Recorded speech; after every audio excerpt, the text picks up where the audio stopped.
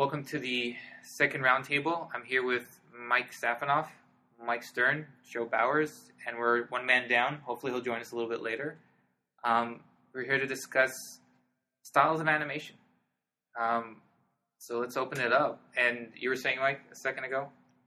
What was I saying? You were saying, Moments of breath, like letting it breathe, letting it move. contrast. Yeah, I was talking about that. I was saying that sometimes when you committed to one animation style through an entire feature, it just gets kind of wears on you a bit.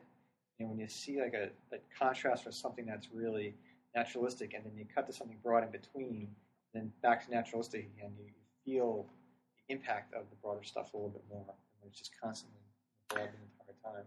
It's funny. It reminds me of the old 2D days, where the 2D movies from the 90s, where the Disney characters, they're more leading characters were very naturalistic, but always the very side characters are super goofy, and physics went out the window and was more just like a flour sack squashing and stretching. That's true. It's almost like certain characters have like the styles already comes pre-attached. It's like you look at the character's lines, like, okay, that character is going to move like this. Like, I guess a good example is like Cinderella. Look at the prince and Cinderella; they move like totally naturalistically. Yeah. Then you look at the mice, or even some of the human characters, like the Duke, and they're very broad, and their timing has a nice texture to it. But now it's gotten to a point where it's almost before you don't even make the decision; you just see the design. It's like, okay, this character looks like this. This is how it has to move. I mean, I wonder. I think we were talking about before, stuff felt a little bit more homogenized. It's like in the advent of CG, the kind of CG / live action films, the Chipmunks and all this stuff. It's just preconceived that they all move the same. Chipmunks moved exactly like Garfield did, just like Yogi Bear did.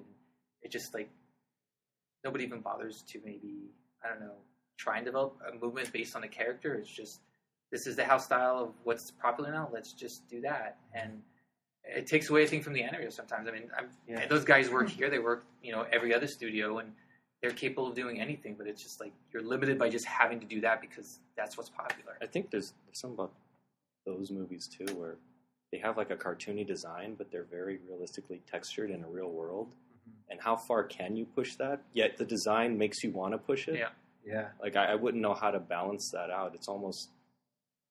I've had that issue on shots before where it's like I look at the boards, and the boards are drawn really simplistically, and I know that the director is connected to those boards, and it has that expectation for the shot. Yeah. But then we're kind of working in our world we created in the animation, the physics we've defined already doesn't allow me to do what is in the boards. Like it just becomes almost like funny looking. It just doesn't quite work for design. Because our films are kind of like that too. A lot of films nowadays in CG are very highly textured, right?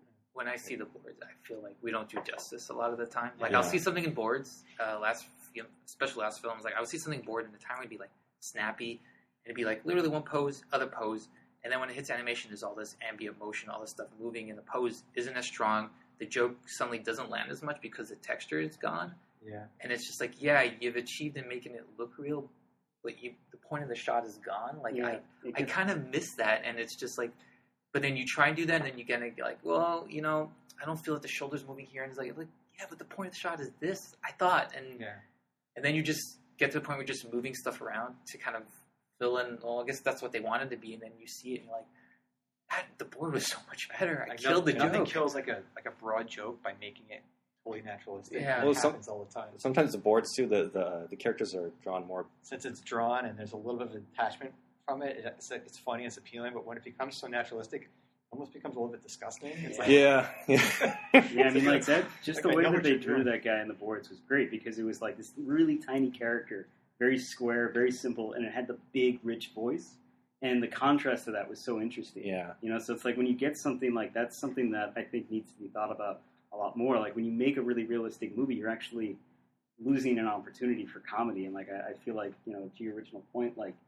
You need to kind of have shots where you have a little bit of contrast, and you need to have a character that is designed in a generic enough way, or not generic, but an appealing enough way that it can fit multiple different styles. Yeah. It's not just kind of like this is a cartoony character. I think one thing we kind of take for granted is just like the range we have nowadays. Like back in the start, like we're somewhat limited as to how far broad you can go with computer animation, and even how far naturalistic. Like just kind of somewhere in the middle. But now if you look at like the broad stuff, it's broader, and the naturalistic stuff, it's even more naturalistic. And we're constantly trying to find where everything we do fits somewhere in between on that range. We're still rendering everything pretty realistic. Yeah. Yeah, I feel like we're kind of stuck in a rut. Like the Yeah. entire, I don't know, like industry of animation, CG animation, everything is textured with lighting, and no one has, except for Paperman, like no one has really decided to say, let's just take this tool and make it look a certain way without going through this pipeline that we've all are attached to. We have to texture, we have to put fur, we have to throw lighting in there. We could bake out lighting and cheat it and create something that's aesthetically appealing without trying to simulate real elements like that's when you get those a light art source. books and like you flip through the art book and you're like, man, this stuff looks beautiful. Yeah, and you could recreate that in the computer. You don't have to recreate it like it would really exist, which is what we're doing, is simulating reality in a way. I mean, that's a good point that you brought up Paperman, and like that seemed like something that like fit the medium. And it's like that old thing where they used to say in the 2D days, well, you do it in animation because you can't do it in live action. Yeah. But CG can mimic live action so well, but the question is, well, if we're going to do it in what quote-unquote feature CG animation, then why make it look realistic? Why not just do a live-action film or a / visual effects film, which fits that genre? Yeah, it makes sense for visual effects because you're trying to you want Golem to feel like it's a real character. Exactly. It's there, and it's perfect. You need that stuff to look real. You need the skin, the cloth. I mean, what we do, the whole point is to caricature a little bit, make it a little bit more fun, I would say. Yeah. And if you're going to deal, especially if you're going to deal with heavy subject matters, more, I don't want to say cartoon, but just rounder, safer designs helps you tackle those subjects a little bit easier than it being heavy subjects tackled with like extremely realistic designs. There's nowhere to hide in that stuff. Yeah. Well, at the same time, when you have like a simple character design and they're saying all this really heavy, important stuff, it really feels insincere sometimes. You see, but the thing is, to me, one of my favorite moments that I've seen in animation the last few years was that sequence in Up, the silent moment. I don't know what the sequence actually called, but there's that thing where they don't talk, but they're tackling that whole montage thing of her, that they're not having kids. That was a heavy subject matter for an animated film. I remember seeing it with my wife, and she was crying. Like, her and the person next to her were crying for like 15 minutes straight. And I'm like, okay. But it was a subject matter that I haven't seen tackled before in feature animation.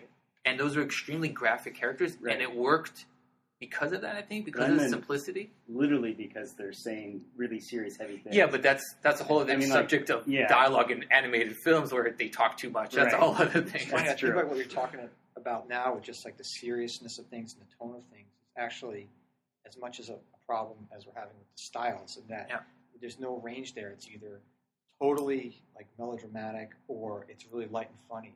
Like, we don't kind of blend in between that, especially in some of the recent movies. It's like everything's just very dire and very serious, or it's light and we're bouncing all around the place and flying off the walls, and there's nothing to bridge us from one to the other. It's always the end of the world or the the coming prophecy, or God knows. It's just like I don't remember the movies I saw growing up being like that. I mean, it could be I'm just senile. I don't remember them all being that much, but you think about those movies, they were just simple stories, and today it's like everything's got to be huge, it's got to be big, it's got to be. It seems like the business of it too. It's in movies, right? Yeah, everything has to be Transformers. Everything that's done, every fairy tale is like an epic. Oh, hold on. So we have a late entry. We already started recording. We're just going to introduce Ornariel then. Oh, we're just talking about how a lot of times the story is dictated by what the return is going to be on the investment. Yeah. And the thought is that if it's not a big movie with a lot of set pieces, a lot of action, a lot of big payoffs, that it's not going to attract a big audience. Yeah, and I didn't... Oh, sorry. Well, it just feels like movies are going through a checklist.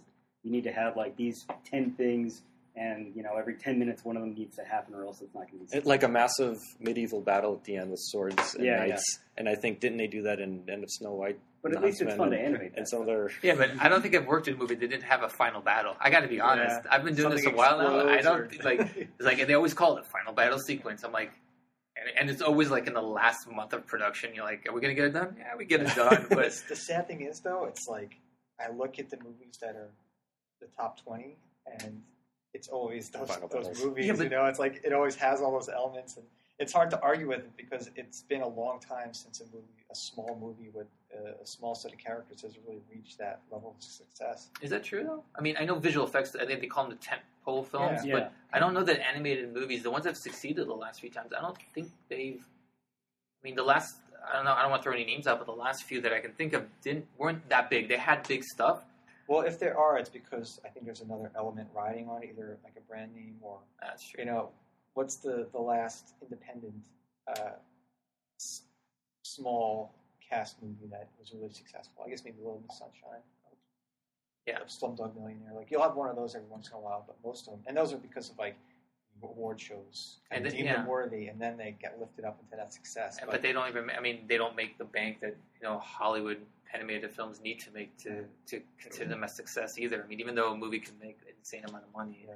unless it crosses a $500 million mark, it's not. my a success. hope was that we were always in, not just us, but the industry was always in a place where you could have those movies that really hold down the fort and that make that money, and then that gives you an opportunity to kind of explore The some other riskier movies. one. Yeah. The But one that, I don't even know if that's the case anymore. It's like But, every I mean, movie's got to be Stylistically, it feels like I guess the industry is finding its safe house style, and they're sticking to it because to them it's kind of that safe zone of like, this worked before, it will work again, and I get that, and I don't begrudge that. I mean, I have to be honest. Some of the stuff that's out there, like I'm looking forward to some of the movies coming out this summer, and I think they're going to be great. I mean, we talked about Despicable Me. Everybody saw that trailer, and you're like, I want to see that movie. And everyone was like, that one shot of the kid going, beep, beep, beep. Everybody was just like, they called out that one shot, and they're like, I need to see that movie.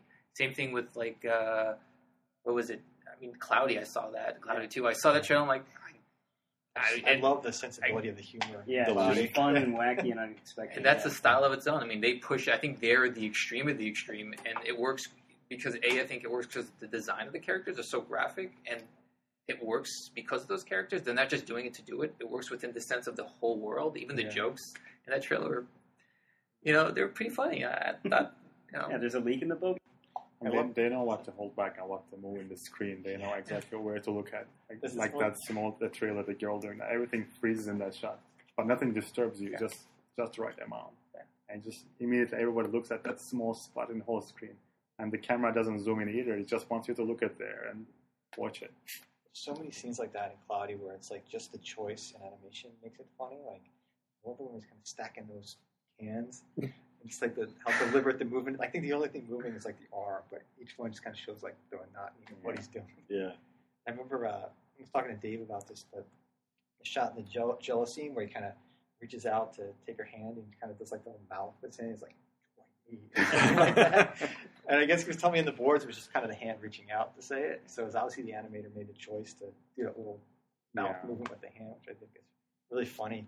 The kind of thing I wish there was a little bit more opportunity to do that kind of thing. I mean, maybe it's on us to invent that type of thing. Well, I think it's part of the style, though. In that style, anything can go, so anything can work. So you're more willing to try more outlandish things because you think, hey, maybe I'll try this, maybe it'll stick because that other thing worked. And if all you're trying to do is recreate realism, then you're going to sort of tighten your little box. It's also like how many times do you hear no? Like if you try something in your first 10 shots and the answer is no, like on that 11th shot, you still got to find that energy inside to still try it. You tried 10 times? Holy crap! I don't want to hear no anymore. I know. That's the love of animation, right? Just keep going, Yeah. no matter what. I keep like throwing yourself at it's like the puppet class, like keep throwing yourself at failure and hoping that you miss. I pitch a lot of ideas when I get a shot, and then I get that look like, just give it something, stop it. But it's like, but I want to have fun. If you just at your table doing this and that, you're like, anybody could do that. I mean, you want to add something personal. B, you want to make it more than the layout, the stuff that's moving there, and you want to try to bring something unique to it. But then you're fighting it because it's that thing where everybody has a perception of what the shot should be, but your job is to bring that to life, and it's just like, but you want to bring your vision of it to life, but everybody's like, no, we have our vision of it. And sometimes I also hate when I realize, like, if I do my walking really fast, it can be just like a car or plane flying. And I look at the layout animation just to make sure. And layout is like, this is better than what I've been spending for hours here. So you just submit the layout. Well, now they have the mocap now, too. Yeah. Sorry, the mocap layout. Yeah. That process was fun, though, like doing the mocap, and because you start thinking about the choices. Like, if you ever end up animating on a shot that you did the previous for, it's nice to, your first take of acting is just spontaneous.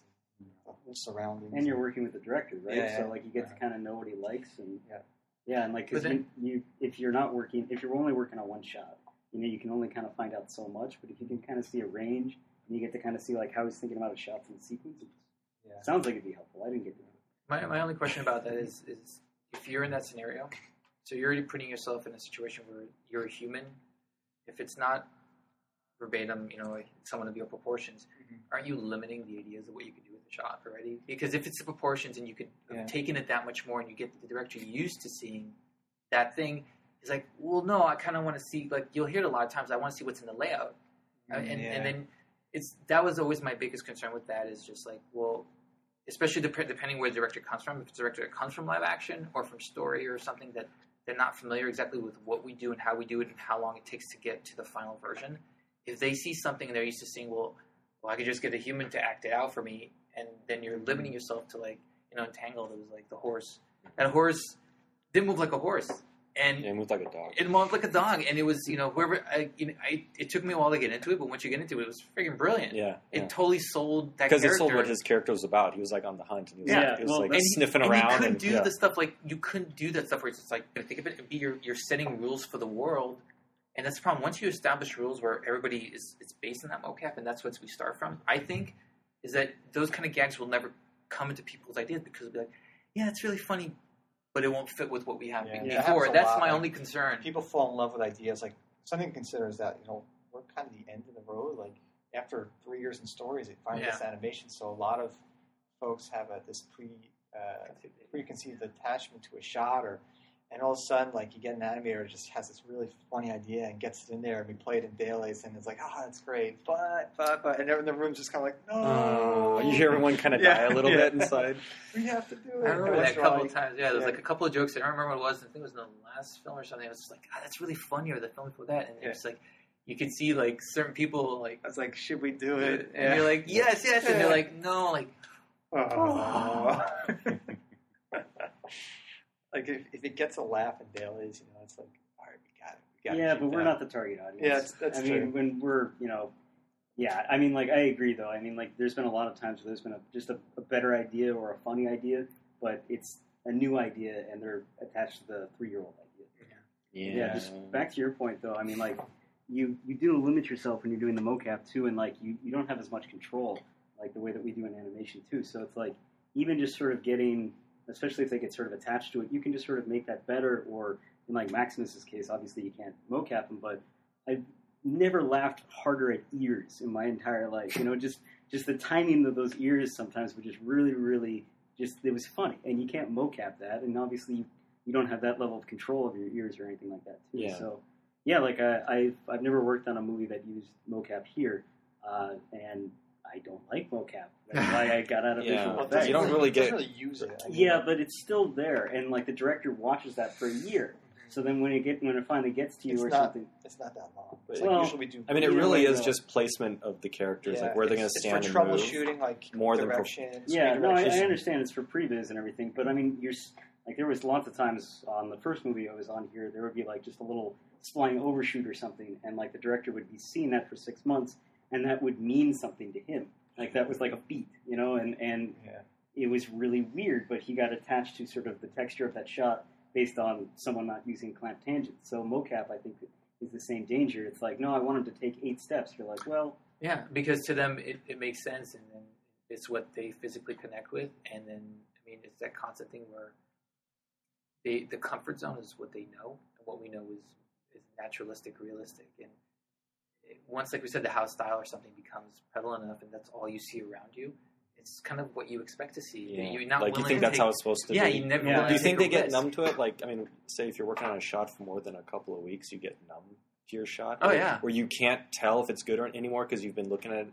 Either it looks horrible or great to you, but whatever you think of it is wrong because you've been staring at it so long. So I wonder if the director has a similar thing with maybe like what they expect of movies in general here, or just what they've been seeing in the boards, and nothing is going to quite match up to that. I think so. I mean, you got like everything that's in boards is like it started off in your imagination. Then it's in boards. You already have it like kind of built out in your head, and if it hits something in that last step that kind of takes it in a different direction, it's got to be hard to accept that as the same part of the story. Like, I mean, to me, before they started doing like heavy previews, the strength of the board to me was always that it's one pose or two poses that tell exactly what the shot's about. I mean, those are the story ideas right there. And it's funny, you have boards, you have layout, and then we as animators are trying to recreate what they did on boards by doing thumbnails or something along those lines. And it's like we've already been like separated from that by one or two steps, and then you're just trying to get back to something similar to that, the simple idea again, and then it's just sifting through all, like, you have to talk to directors, supervisors, heads of whatever, just to understand what the hell the shot's about. Yeah, it's killing the joke with details, like what we first started talking about. You know, just you miss the point of the shot all of a sudden because you're looking at the overlap. Well, that did happen a lot on Tangled. The director would say many times, just follow the boards. And the boards were like the simple ideas, and a lot of people would do what you're saying, and then they'd take it back to just like, it's a simple idea. It's two poses, you know, in some shots. And, it's, you know, you didn't go crazy with all this finesse and stuff. And you had those cartoony moments in the film where... I've noticed, I've done a class where I've compared, I don't know if you saw, I compare three sequences for 3 different movies that have similar moments. One of them was Tangled, the other was Ratatouille, and the other one was Dragons. And it was the similar mood lighting, and it was like 2-person shots. It was amazing to watch the amount of motion in those sequences for every studio, and it was how much, you know, it doesn't move in this one, it does move in this one. It was amazing. The effect it has was stunning. Because maybe if you're expecting things to be moving, or you're seeing things moving so much, when you stop moving, you've got everyone's attention, like something's changed. It's like the style where it's saying, like, you know, you have characters that are kind of naturalistic, and you have the ones that are a little bit more, they move a little bit more. I mean, if you're moving a little bit more throughout the whole film, if everyone's gonna kind of over-animated, then it becomes kind of... you become oversaturated with it. Your brain gets numb. Yeah, you get numb to it. It's like stereoscopic. I'm sorry, but when I start watching a movie, it's in my face, and after 10 minutes, everything looks flat because I'm used to it. Yeah. And then I'm like, you know, why did I pay extra for this? I mean, it's, and then I have a headache when I leave. You just want to, you know about the story, the character, not the stereo. Yeah, I don't need stuff flying out. It's like saving those flourishes for where they're like really needed. Yeah, and then it's appreciated because they haven't seen it too much. It's a contrast between... That contrast never really comes. They say that, oh, we'll do it for this moment when it's important. But when that moment comes, they're afraid to do that because it's something new. But like... Sometimes I think it's almost like animator pride, too. It's like you want to get that little bit of flourish and all the moves in your shot. But come on, if you really understand the context of your scenes, like a lot of times your shots are just trying to set up what's happening down the road. So if you really understood the intention of your shot, you know that, well, I shouldn't put the flourish in here because I'm going to try to keep it really simple so that when the flourish hits at the end, it's really going to have... Well, it doesn't always have to be a flourish, though. It's like what you were talking about. I'm just using that as an example. Yeah. Bye, owner. Let it go. Josh, bye, owner. So we don't leave it. See ya. Owner's leaving. Well, you know, the flourish can be the thing that doesn't move, though. It's just about kind of like, you had that impulse to put every little thing in your shot, but sometimes every little thing in your shot is taking almost everything away. And you just kind of need to hold back. And, you know, the movie has trouble holding back those flourishes, so do you, but... Well, it's just knowing where you are in the sequence. It's like if you're... you know, if the last shot is a very static shot, then obviously you're going to try to do as much as you can to build up the energy in your shot to set that up as being like the payoff as a static shot. I think we all teach. Do you teach as well? No. I guess I should. It's funny, but no, I'm feeling left out. What I'm saying is that I always tell my students that not every shot that you work on needs to be a 10 volume-wise. It doesn't have to fight for attention. But let's be honest, all of us inside, we want to scream. We want to over-animate. You have there's soups for a reason. They have to rein you in because sometimes if they wouldn't, you'd be like moving shit like, look at this beautiful overlap on these arms and look at what I can do. Because you're thinking about your reel too. You're like, this is going to look amazing in my demo reel. But that's why it's great to get like a chunk of shots though, because then you behave. Yeah, because you see everything in context as well, especially. And you also don't want to ham up your, because you want to save that for when you need it. No, I'm going to downplay this for my next shot. It's huge. Exactly, but the shots go fast, they turn out better, and I think we're more responsible filmmakers that way. Yeah. Again, it feels like every studio has their kind of style now.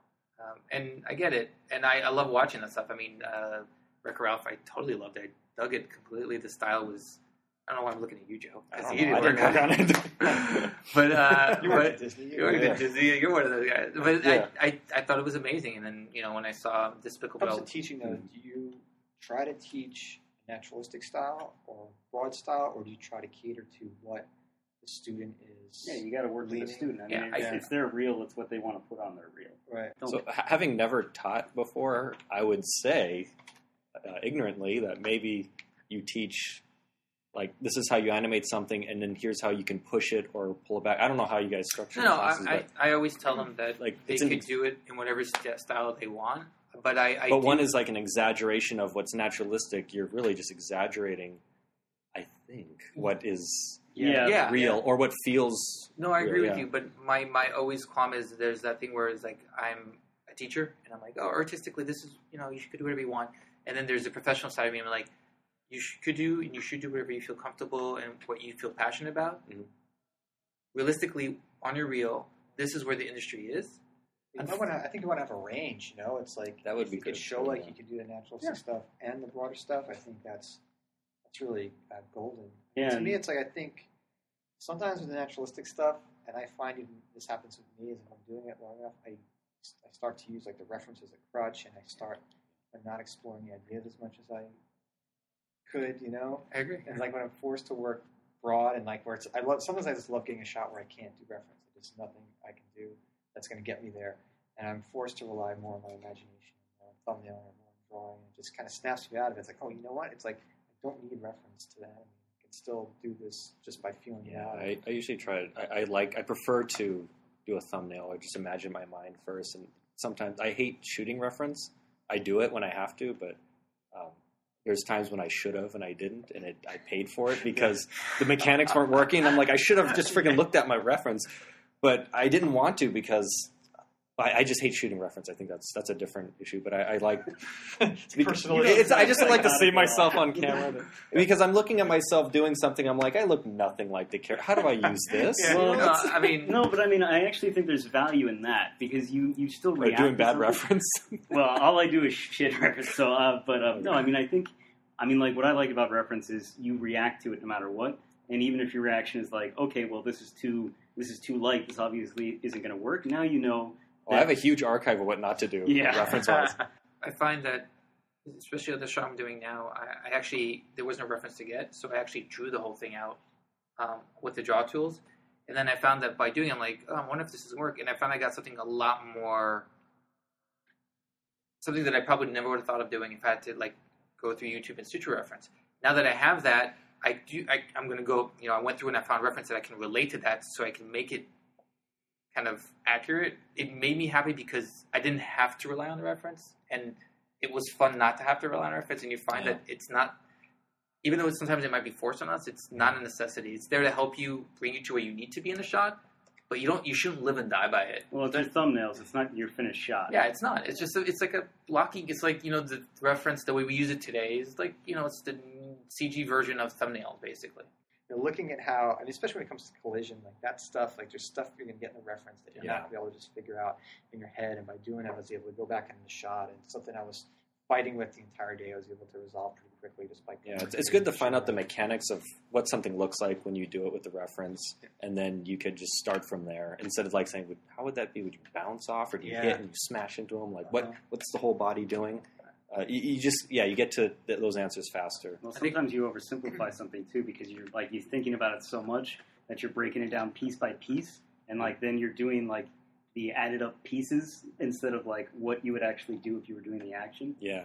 So yeah, it's dangerous, but I mean like personally, I don't know how we got into reference like this, but personally, like I don't do that many takes of reference because I like to get like broad strokes and then kind of make those decisions on the computer, especially for acting. Yeah. Like facial stuff, my reference is always useless because. Yeah, my face has a very small range. So. See, my face has too much. But these animated characters, you could like stretch them and squash them. Yeah. I like the idea of just taking that first pass in the face just from imagination. Like you're not trying to shoot reference and get like halfway there. I find I have the same issue you have. My expression is very muted compared to what I usually do with the character. Mm-hmm. Yeah. Some people have they can do it. Just you look at their face and when they do their reference and they like, wow, I just matched that. But some people don't have that. There's also some things you can't really fake in reference. Like sometimes like a take or something unexpected happening to a character. Yeah. Like no matter how many times you do it in front of a camera, it's like your brain is telling you what's going to happen next. Yeah. You can't Not all fool yourself. not all animators are great actors either. Yeah. I mean, I'm not an actor at all. I don't consider myself an actor. I just, try to mimic You're what a good actors judge do. of acting. There you go. Yeah. Yeah. But I can't do it in front of the camera. I think it depends on the sequence, depends on the character. Like there's certain characters I could always feel comfortable animating and feel I can get some really good stuff, and there's other characters where no matter how hard I try. One thing I notice when I shoot references is that my mouth corners naturally curl up because I'm generally a pretty happy guy. And I'm trying to create like these evil expressions, but yet my mouth corners are still turned up, and they just look so they didn't work. Well, I don't think we touched much on styles. But we talked a lot about reference. We could sum this up in the next few minutes. Naturalistic style. Naturalistic style. We covered that. I'm sure we made a point somewhere. We made a point. Let's hope so. What are the other styles? I mean, there's obviously naturalistic. There's like the super broad. There's the minimalistic. I mean, Hotel T was an interesting example because those designs were. I mean, they weren't as graphic as some other stuff. They were still pretty. What I would call naturalistic with the stuff that's out there, but. Those rigs were doing stuff that I haven't seen with those characters in CG before. I mean, they were being pushed and torn, and they were really holding that stuff. Yeah, I mean, I was impressed. I love that shape-based stuff. Seeing some of those in between. Yeah, I mean, that's one thing that CG I think still hasn't really gotten to yet. It takes a long time for it. This is actually something that Glenn said on Tangled, and he meant it in a good way. But he was this is a good story. Is it? I don't. No, he said because he was, I guess, playing with the rigs, and he wanted to kind of see what our process is. Because a lot of times he'd be drawing can you get this? And we're like, I can't. You push it as far as you can, and something breaks, and so the whole movie you're getting as close as you can to what he draws, and because you spend so much time doing that, you forget about everything that should be in your mind. When you're drawing it, you're thinking of the design of the shapes, the rhythm. Sure. It's all coming out as you're thinking about it. But when you're animating in 3D, you forget all that stuff because you're just trying to get it into a place where it looks like it's alive. Yeah, there's no rhythm to the drawing. You just go control by control and you start bending and rotating. Yeah, and if there's a lesson to take away from that is just after you've done that blocking pass, look at it and be like, okay, now I got to go over it again with that stuff in mind. Yeah. And that's kind of what he did for the film is he would go over and remind us with his drawings, which is amazing. But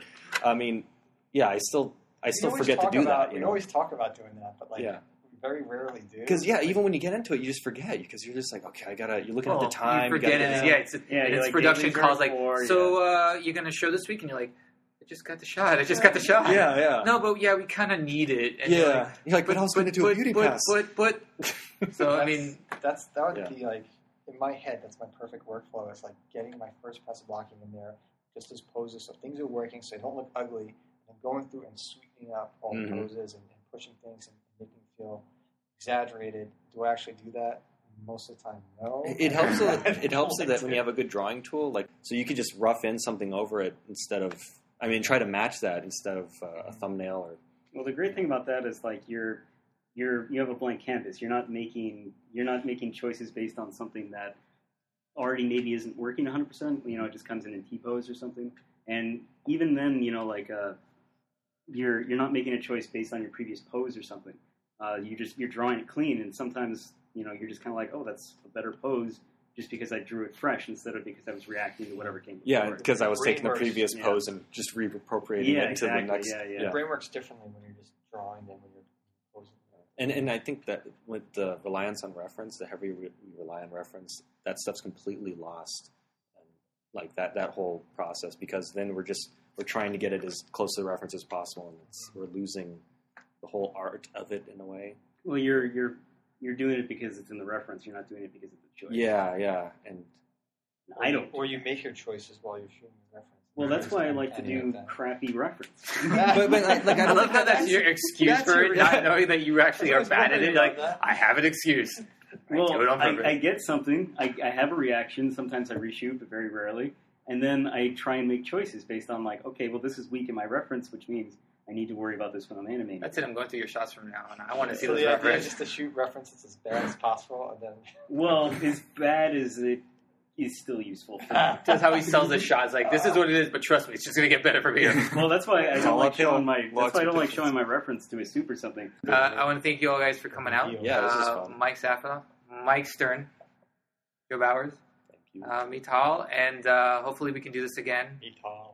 Mital, Eugene, Mital. Oh no! Thanks, owner. Thank you, owner, for Yeah. just- Owner had some really good points the last few minutes. That's the guy. He just comes in, throws it down, and then walks out. Yeah. That's how it's done. That's He's how like, he's That's how he watch. is. Yeah, that's how it's done in animation. Owner don't mess around. You know, mess around. All right. And on that note, don't mess around. We'll end it. Thank you all.